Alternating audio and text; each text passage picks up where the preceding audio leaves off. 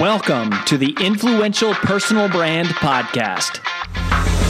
This is the place where you'll learn cutting-edge personal brand strategies from today's most recognizable influencers. We're going to teach you how to build a rock-solid reputation and then how to turn that reputation into revenue.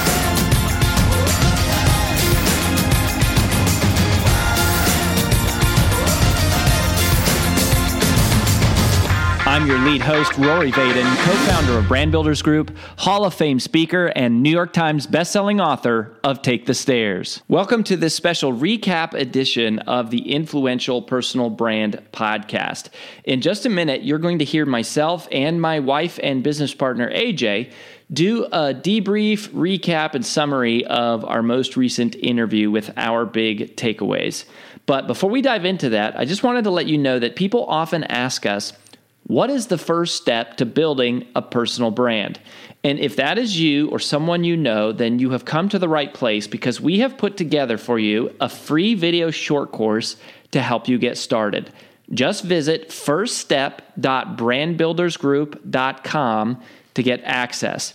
In it, we're going to walk you through what exactly is the genesis of a personal brand and the 6 key questions that every personal brand must be able to answer, but that almost none ever do.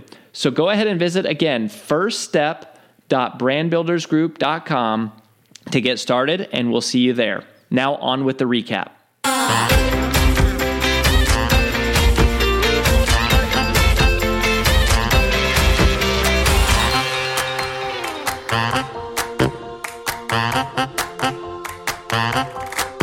All right, so I have a question for you. Are we in the golden age of publishing? Like right now, is this the golden age of publishing?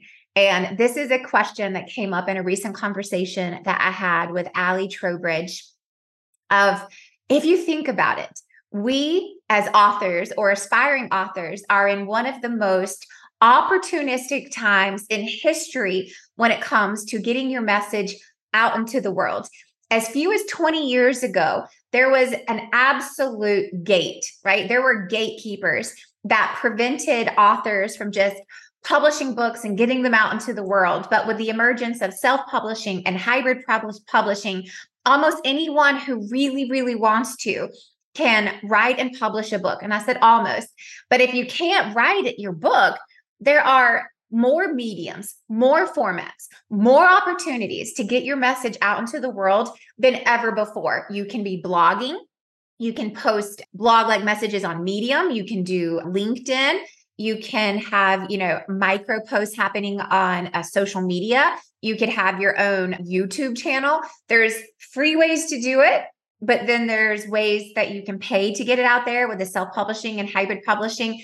That's not to say traditional publishing is not an option. It is. But if you really think about it, this is the golden age of publishing. There are more opportunities, more ways to get your message into the hands of your audience than ever before. You have more access to your readers or potential readers, we'll just call them your audience, than ever before. You can actually build relationships with the people who read your books. 20 years ago, that wasn't a thing. You didn't know who was reading your book. You didn't know what they had to say about it per se. But now on a daily basis, between podcast reviews and comments to blog comments to comments on social media to Amazon reviews and Yelp reviews, it's like you actually know what's resonating. You know what people are thinking, and you can create a real relationship with your reader. That is amazing. And just the idea that there is not this, ivory tower of publishing anymore. That's being broken down with the emergence of self-publishing and hybrid publishing. And so as we think about this idea for the author and the aspiring author, that we live in this opportune time, this golden age of publishing, what does that mean for authors? And so here's a couple of things that I wanted to share that I thought were really awesome takeaways from my conversation with my friend Allie. Number one, you have to remember that if you're an author, you are simultaneously an entrepreneur. A book is a product. And that means that it has to come with the same intention of what a business would do to sell a product and a service. As an author, you are creating a product i.e. a business, which means that to do it well, right? There's research and development, right? That's your writing time. There's the publishing time, right? That's the production. But then you need a marketing plan. You need a sales plan, probably someone who is going to sell it and someone who is going to market it. There needs to be an operations component of like, how are we going to get this distributed and fulfilled? A finance person, like, how are we going to pay for all of this? How are we going to collect money? How are we going to pay money? Like, those are all entrepreneurial things that are required when you start a business, i.e. write and publish a book. So as an author, you are simultaneously starting a small business with a product. That's your book. That's the first thing. Second thing is that knowing that it's not just you on your laptop in coffee shops writing words on pages, it's so much more than that. You have to remember that writing a book is not a career move. It's a calling. And it is not about the end result of having, a giant business card or something that's going to make you tons of money. It's like, no, you have to go, I have to share this message. I have to get this out into the world. It is compelled from within me. It is a calling. It is a passion. This is not just something I'm doing to make money or to get a promotion or to raise my speaker fees. It's like, no, I'm doing this because I have to. Hi, it's AJ Vaden, and thanks for listening to the Influential Personal Brand Podcast. Did you know that the ideas we share on the show are things we actually specialize in helping you implement? If you want to raise your public profile and turn your reputation into revenue, please visit freecall.brandbuildersgroup.com to sign up for a free brand strategy call with one of our personal brand strategists. Again, that's freecall.brandbuildersgroup.com to sign up for your free call. Talk to you soon.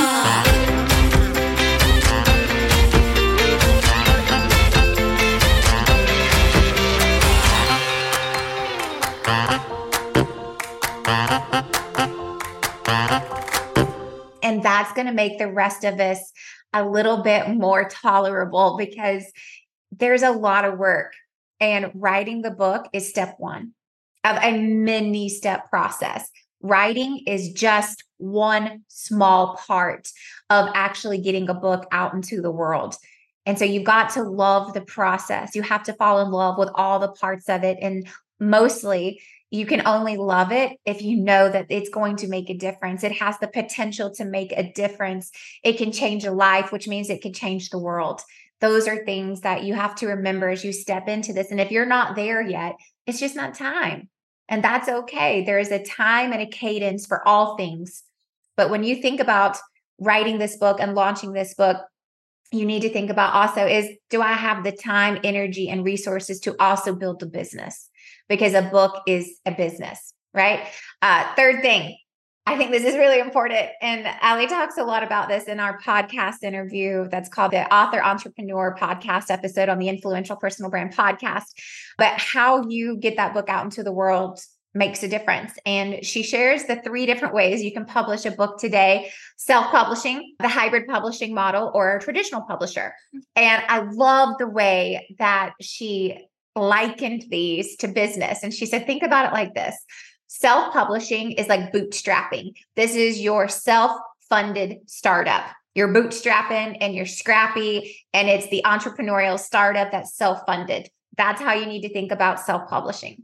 Hybrid publishing is like going after an equity partner, right? You retain the IP, you have more creative rights, you make more money, but you're also paying for it, right? So like somebody else is coming in to help with this, but you're paying for it. So you're putting together an equity partnership with this hybrid publisher, right? I love that example.